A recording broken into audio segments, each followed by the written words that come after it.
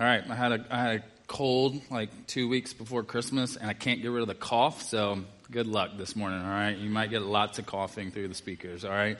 Some of you are like, all the moms in the room, like, you should go get that checked out, right?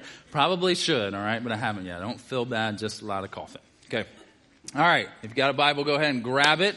So we are in a 2-week little mini-series here. Before we start Revelation, you can pray for our pastors as we preach Revelation. We were going through a meeting a few weeks ago on that, and we were like, there's a lot. All right, so you can pray for us as we jump into that and we figure out what God wants us to communicate to you guys. As we jump into it, but we are excited about getting into that. But we're in this 2 weeks here before we start on rhythms. All right, so we usually do this at the beginning of a new year, maybe even some other times throughout the year, where we talk about some spiritual habits that we need to have in our lives to help us mature as disciples.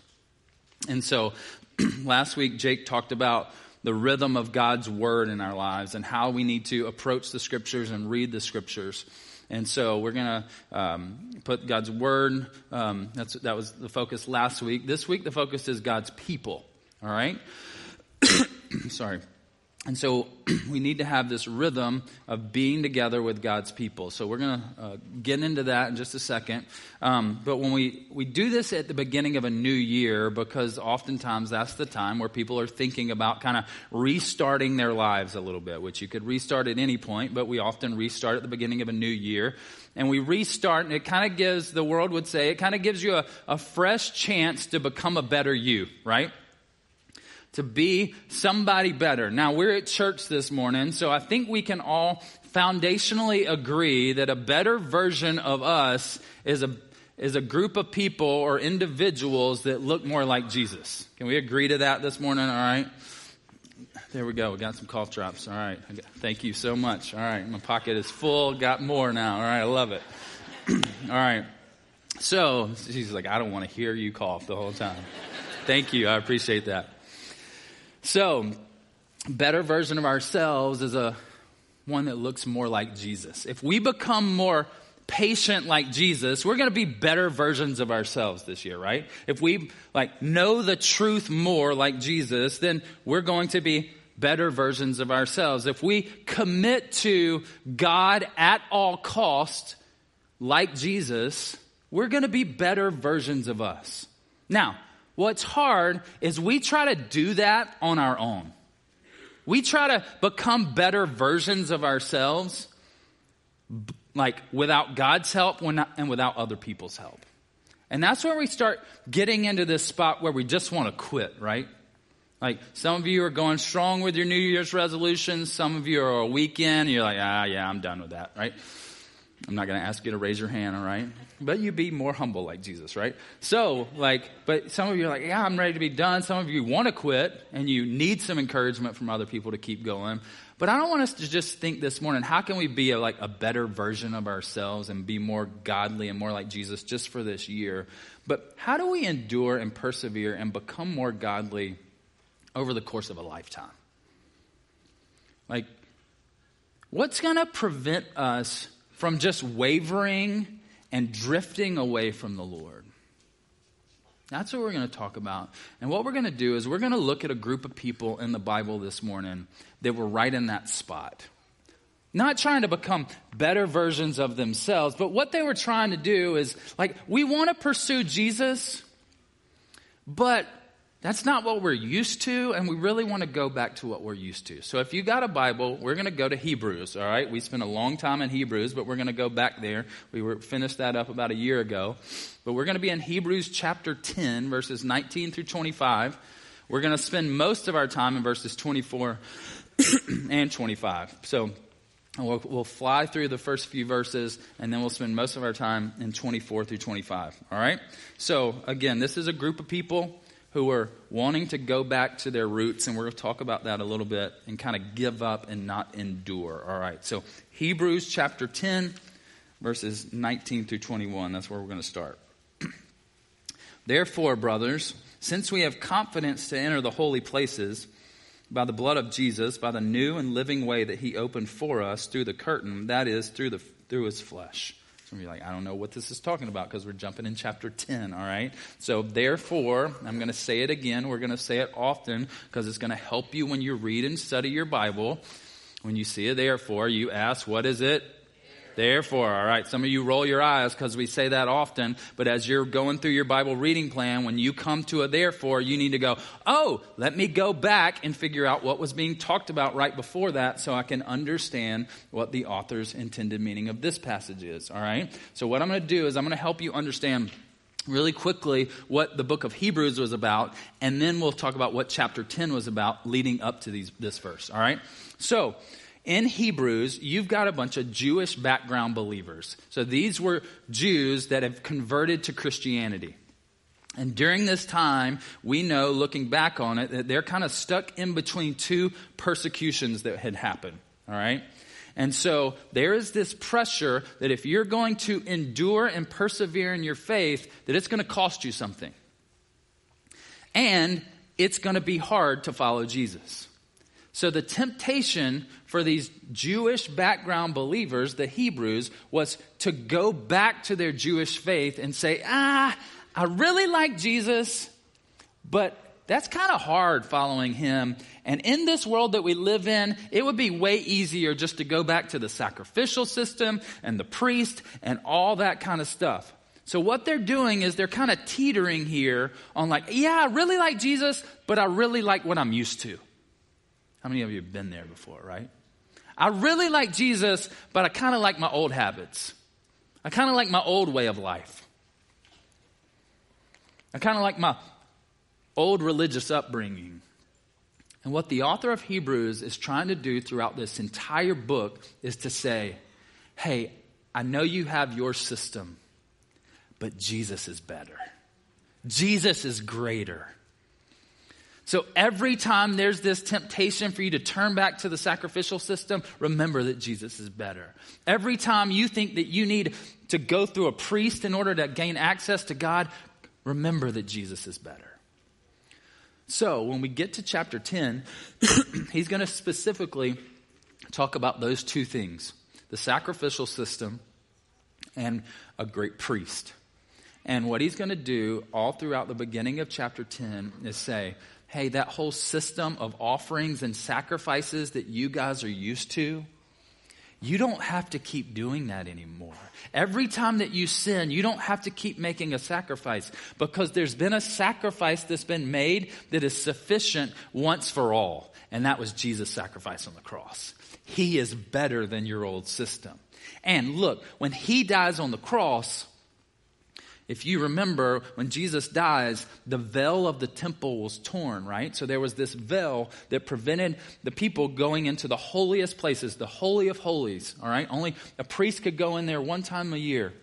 And when Jesus dies, that veil was torn so that we gain access to the holiest of holies. We gain access to our holy, righteous God because of what Jesus did. He said, why are you going to keep going back to your priest? Why are you going to keep going back to your sacrificial system? There's no need for you to do that because Jesus' way is better. Jesus' way is greater. So that's what we're coming off as we get into these first few verses here, all right? So he starts out therefore. So that's what it's there for. The sacrificial system, Jesus' death was sufficient for all. And then he says, therefore, brothers. Also, brothers and sisters, all right? Some of your translations say that. Therefore, brothers and sisters, he is talking about the family of God. He is directing this letter to the family of God, the people of God. And that's what we're going to spend the majority of our morning talking about, why you need a regular rhythm of the people and family of God in your life, all right?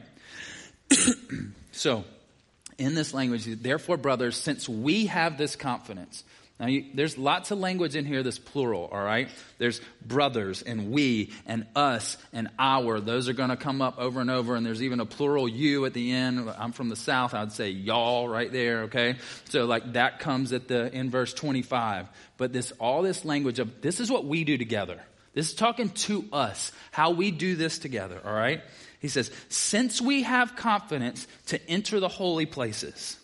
How do you gain access to the holiest places? Through the blood of Jesus. This new way, this new, through his body, not through this curtain, through this veil anymore. You have confidence. You can go there. This is a far better way to live.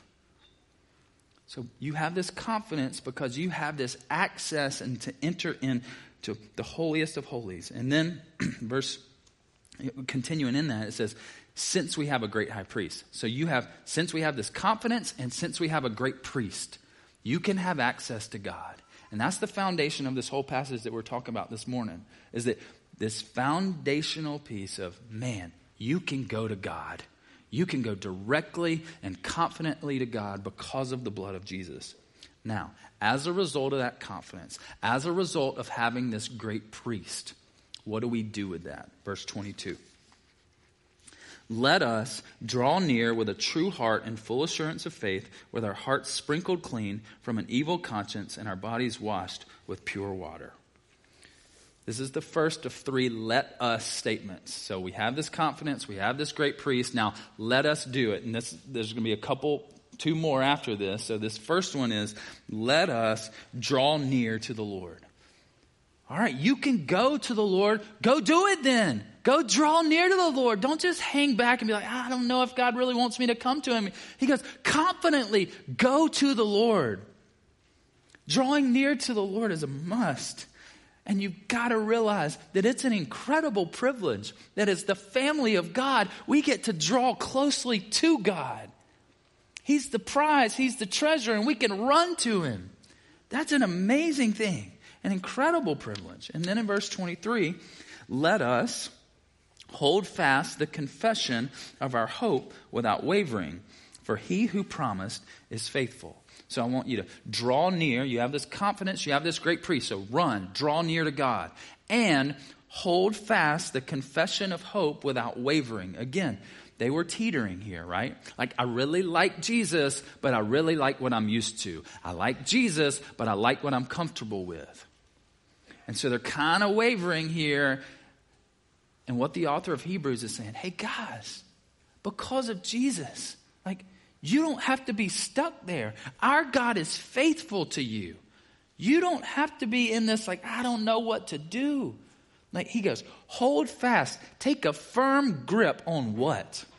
The confession of hope that you have. The confession that Jesus not only saves you from your sin, but he's the Lord of your life. He is the Christ. He's the Messiah. You hold on to that. You don't let that go. Let that hope be solidified. Because of this confidence, because of this great priest that you have.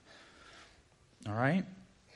And why do you do that? Because he who promised is faithful.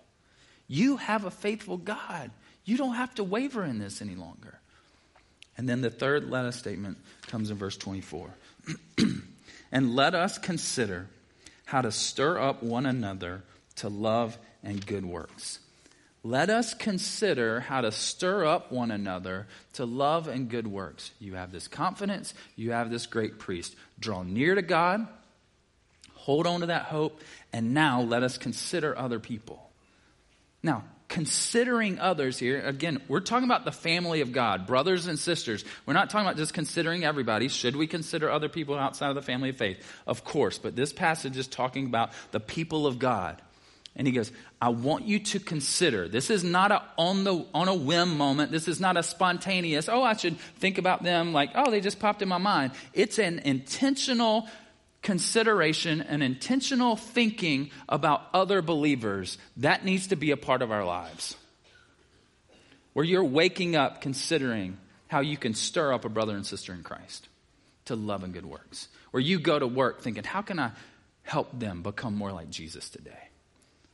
Where you consider how you use your home and how you use your money and how you use your time to stir one another, to provoke, to spur one another on to love and good works. That's the type of people that the author of Hebrews is calling them to be. Hey, you need to intentionally consider others. Considering others and not just yourself is a mark of a follower of Jesus. As one of God's people, we have to consider others. But this flies in the face of our culture of individualism and self-centeredness. where our whole culture is like, okay, what can I do to be a better me today? Like, new year, new me. I'm going to push everybody else aside and just focus on me this year. That is not the way of Jesus, guys. To just focus on us and miss everybody else around us. Like, if you just consider yourself all the time, it will prevent you from living the life that Jesus has called you to live. If you can't intentionally stir others up, you can't do that if you're just considering yourself all the time. You can't do that. It's hard to consider other people when all you think about is you, when all I think about is me. It's not the way of Jesus. Jesus said it this way in Mark chapter 8, 34 through 36.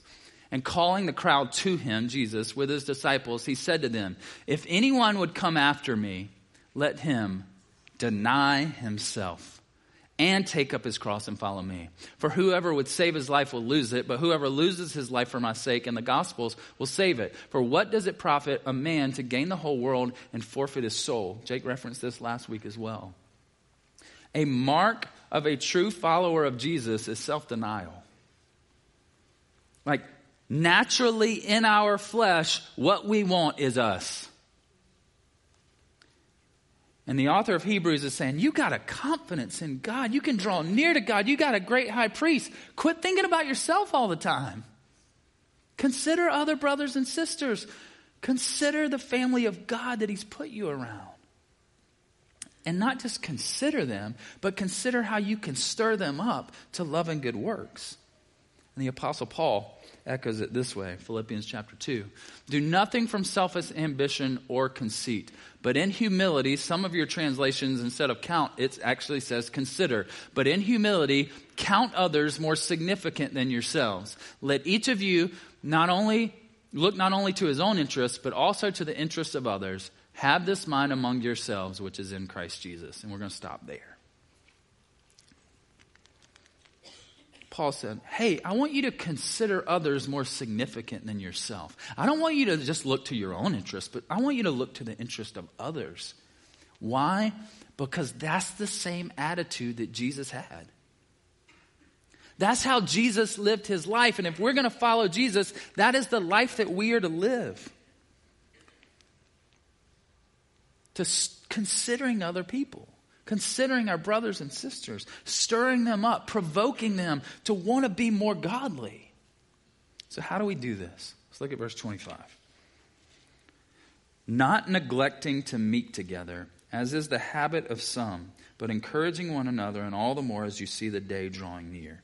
So how are we to consider other people? He says, don't neglect meeting together. Like you have to meet together with other Christians if you're going to consider them. Do you understand that? Like, it's the whole out of sight, out of mind principle, right?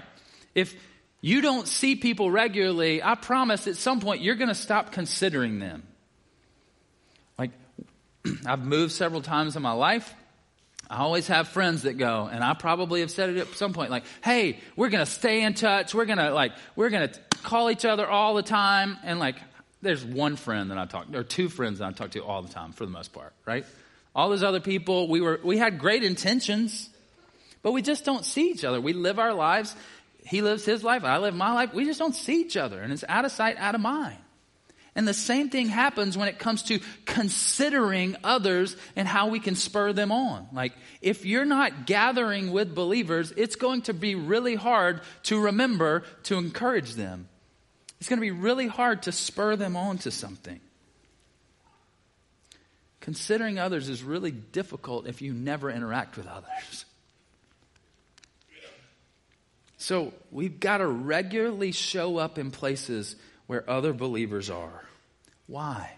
Because that's your faith family. Like, how are you going to be family if you're never around them? How are you going to be like members of one body, like Paul says in 1 Corinthians? How are you going to be members of the body only just showing up randomly? Like, oh, I need an ear today in our body. Yeah, I'm going to do that once a month. I'm good with once a month. That'll be okay. Like, no, nobody does that, right? The average, 60% of the average churchgoers in America go to church 1 to 2 times a month. 60% of the average churchgoer goes to church 1 to 2 times a month. And you go, that's not our church though, right? We took some numbers this past week of families that check their kids in with kids check-in. Kids go into kids ministry. The majority attend 1 to 2 times a month. This is not just somebody else in America. This is us. Where the author of Hebrews is saying, hey, don't neglect meeting each other. Like, you've got to consider one another. Like, how are we going to do that showing up 1 to 2 times a month? I think I'll be okay. I'm all right. Like, if we can confidently approach our God and we can hold fast to Him because He's faithful, why would we not want to be reminded of that more regularly than once or twice a month? So, my wife's from Louisiana. I lived there for 13 years. And in Louisiana, we love gumbo, all right? Some of you, anybody had good gumbo before? I'm not talking about Iowa gumbo. I'm talking about good gumbo, all right? Sorry, I'm not hating on Iowa. We're not near the coast, all right? So, throw some of that stuff in there. It's just weird because I don't know how long it's been out of the ocean, all right?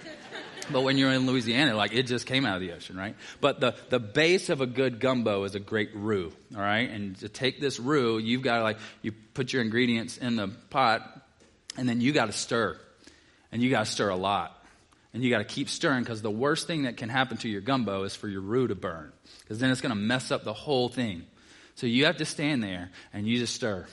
And you stir and you stir and you keep stirring. And then finally, man, this is good stuff. This is going to make the gumbo really good. But you don't get the product you want if you're like, oh, you know what? Oh, a kid yelled over here. I got to run take care of them. I got to run do this. I got to run do that because your roux is going to burn and it's not going to work anymore. The product that you want is not going to work if you're not present. If we're going after being a more godly church, it's not going to work if we're not there to stir people up. We have to be present among each other to stir each other up and to consider one another. You got to be there. Now, what if somebody needed stirring in this room and you decided, I don't want to be there today? And you were the person that God could have used to stir them up to love and good works. But you chose to sleep in. Because I don't think that anybody wakes up just one day and goes, you know what, I'm done with those church people. I've had enough. I'm never going back to church. Just one day like that. There's very few people that happens to. I think for most of us, it's a really slow drift. That you wake up one day and you're sick. You got a stomach bug. You got a massive fever. Guess what? We don't want you coming to church that day because we don't want that. Okay? So you can stay home. It's totally okay with us if you stay home that day. All right? 1 week, you missed. Well, the next week, your wife gets it or your spouse gets it. Take care of your spouse. That's okay. Stay at home. Take care of your spouse. Well, then the third week, it's run through your whole house and now all your kids got it. Take care of your kids. Well, then the fourth week comes by and you go, man, we're really tired because we had a stomach bug for the last 3 weeks. I think we're just going to stay out today. And then the next week, man, work was really hard this week. I don't think I'm going to show up. And now before you know it, you've missed 5 weeks in a row. And then 5 weeks, that month turns into 3 months. And that 3 months turns into 6 months. And that 6 months turns into a year. And the next thing you know, you haven't considered anybody else but yourself for the last year. I think that's how it happens for most of us. We don't just wake up saying, I'm done with those people. It's just this slow drift. And then we go, I kind of okay being by myself. I kind of like the isolation. And isolation isn't just some post-COVID thing. For isolation to not be good, that's like a post-creation reality. Genesis chapter 2 says it this way. Then the Lord God said, it is not good that the man should be alone. I will make him a helper fit for him. Like, never has it been okay for you to be isolated in your life. You need other people to help you be more godly. This is from the beginning of creation. Adam needed a helper. He needed somebody else around him because it was not good for him to live his life by himself. And the reason it's not good is because it's rooted in pride, and we're like, I don't really want to listen to anybody else. I really like the life that I'm living. And I like the sinful choices that I'm making. And if I jump into community, and if I have to go to a connection group, somebody might find that out, and I might have to stop it. And there's this root of pride there within isolation. Guys, life living on an island seems really good for a little while. And if you've seen the movie Castaway, like what ends up happening? You start talking to volleyballs all your rest of your life, right? That's not good. When I was doing youth ministry in Baton Rouge, I had a family and 4 great kids, high school and down. And the dad decided that he was done with life. And he committed suicide. And I remember sitting, counseling some other friends that were kids that were in the youth group. And one of our elders from the church was there that knew this guy pretty well. And I'll never forget what he said. He looked at all of us in the room and he goes, "Hey guys, I just want you to know this guy lived his life on an island. Nobody knew what was going on.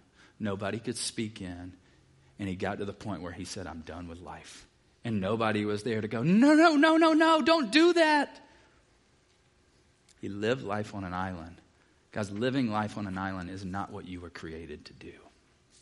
Living life isolated from other family members, brothers and sisters in Christ is not how you were created to be.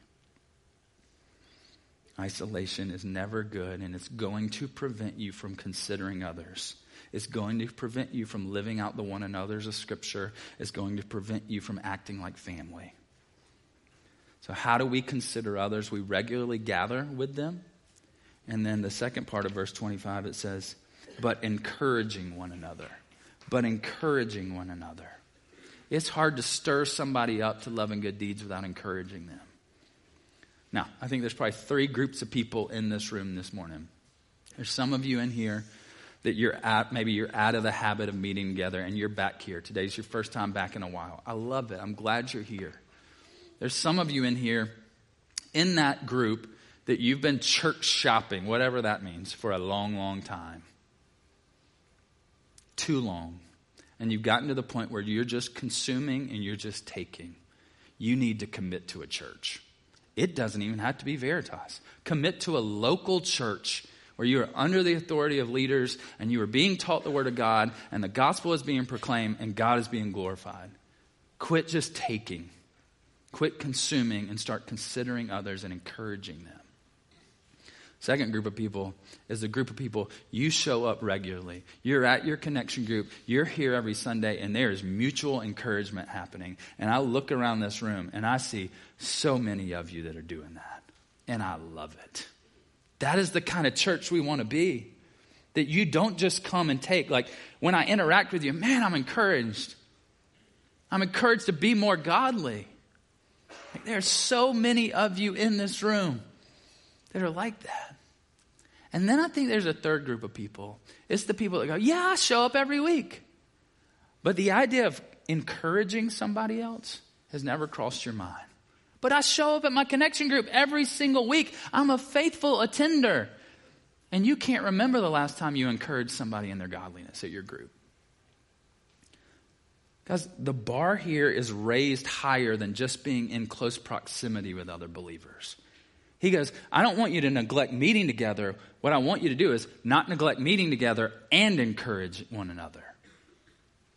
Like, we come to church differently because we have confidence to approach God, because He's faithful.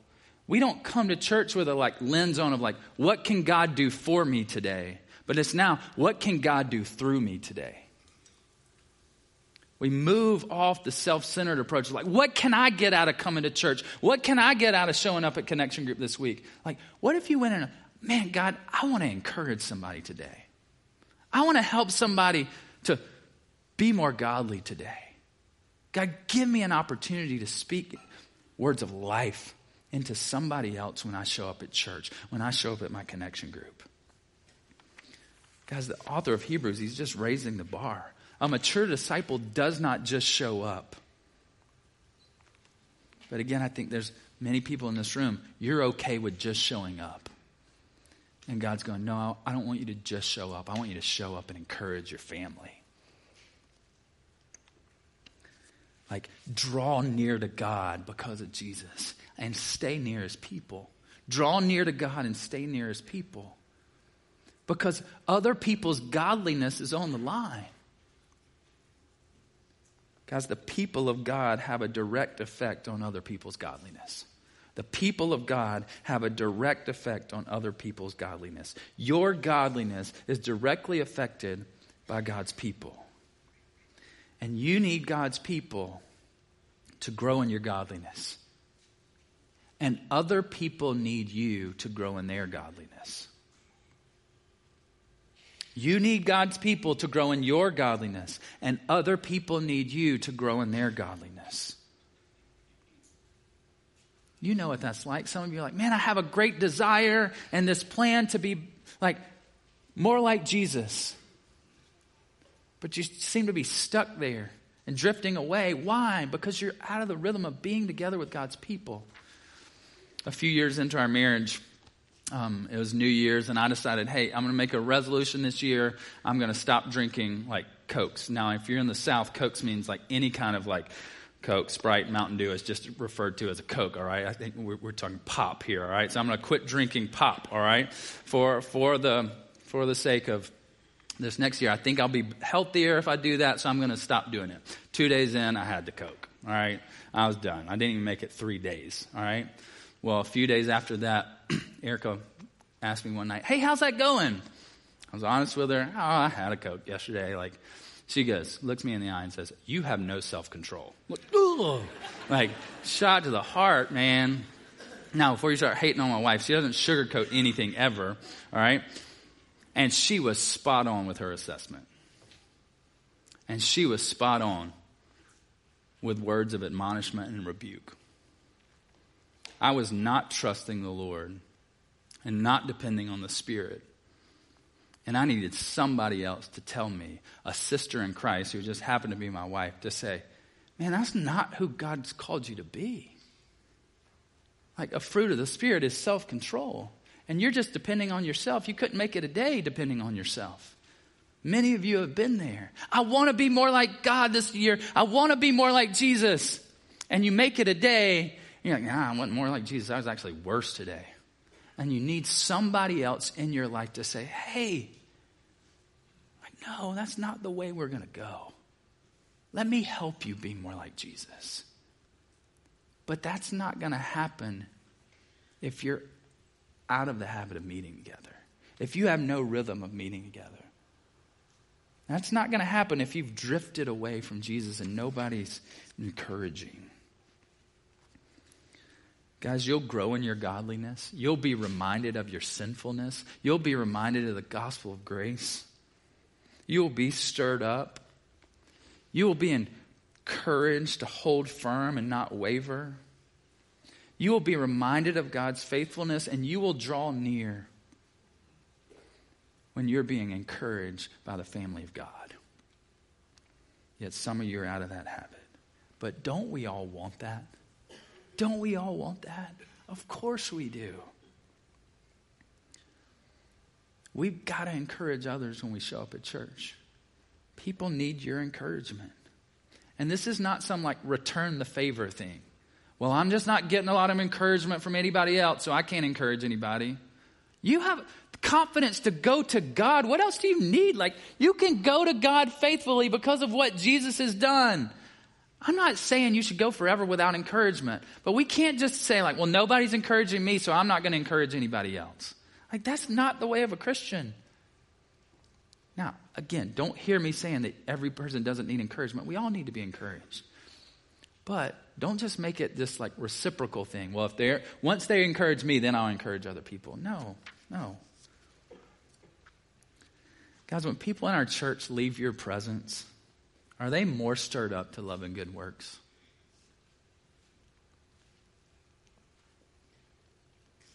Guys, don't underestimate the power and the impact that you can have on someone else's godliness. Don't underestimate that. So what do you do with a sermon like this? If you don't have a church, find a local church, commit to one, make the decision, and just go. Be a part of it. If you're like, I want Veritas to be my place, the easiest step is to take Starting Point. All right? It's a simple step. That's the first step that you all should take. Take Starting Point. Then we'll help you get connected beyond that. For others of us in the room, my hope is that we begin to come to church differently. Not to just consume. We go to our connection group not to just consume, but how can we start encouraging each other to be more godly? At the end of verse 25, it says, not neglecting to meet together as is the habit of some, but encouraging one another, and all the more. So keep encouraging even more as you see the day drawing near. So as the family of God, we're anticipating a day to come. And the day to come is when Jesus returns. And as we all go, man, I want Jesus to come back now. The world seems to be going further and further away from God. Can Jesus just come quickly? We're going to see that at the end of Revelation. Please come quickly, Lord Jesus. And that day is approaching. We don't know when it's coming, but it's approaching. And as we look to that day, it says you need to encourage each other all the more. Because life's going to get harder and harder and harder. And there needs to be more and more encouragement as we anticipate the Lord's coming. As you do it, and the you there, that's the plural y'all. In my translation, encourage each other more often as y'all see the day of Christ's return getting closer. When we know that there's an urgency to this life, we need some things to happen more frequently. We've had a couple ladies on our staff in the last 2 weeks that had babies. And you think of a lady being pregnant, and as the urgency of that day draws closer where you're going to have a baby, you have to go to more and more appointments, right? There's more frequency to those appointments because something's coming and you got to be on the right page. You got to be on the same page. We want to be encouraged in that. How much more the day that Jesus returns? Man, he's coming back. And meanwhile, it's hard on this earth. And while it's hard, let's not be a people who isolate ourselves, but let's be a people that gather regularly and we encourage each other in that as that day approaches. Amen. Let's pray. Father, we are so thankful for your word. God, thanks for the admonishment, God, to not neglect meeting together. God, help our church through your Spirit to be a group of people who encourage each other, who don't just think about ourselves, but we consider others. God, we want to be that kind of church. But God, it's too hard to do that without your help. So, Father, I pray that your Spirit would be so evident in our lives and it would come out in our kindness and our encouragement. And God, I pray that our body would be stirred up to love and good works because of it. In Jesus' name, amen.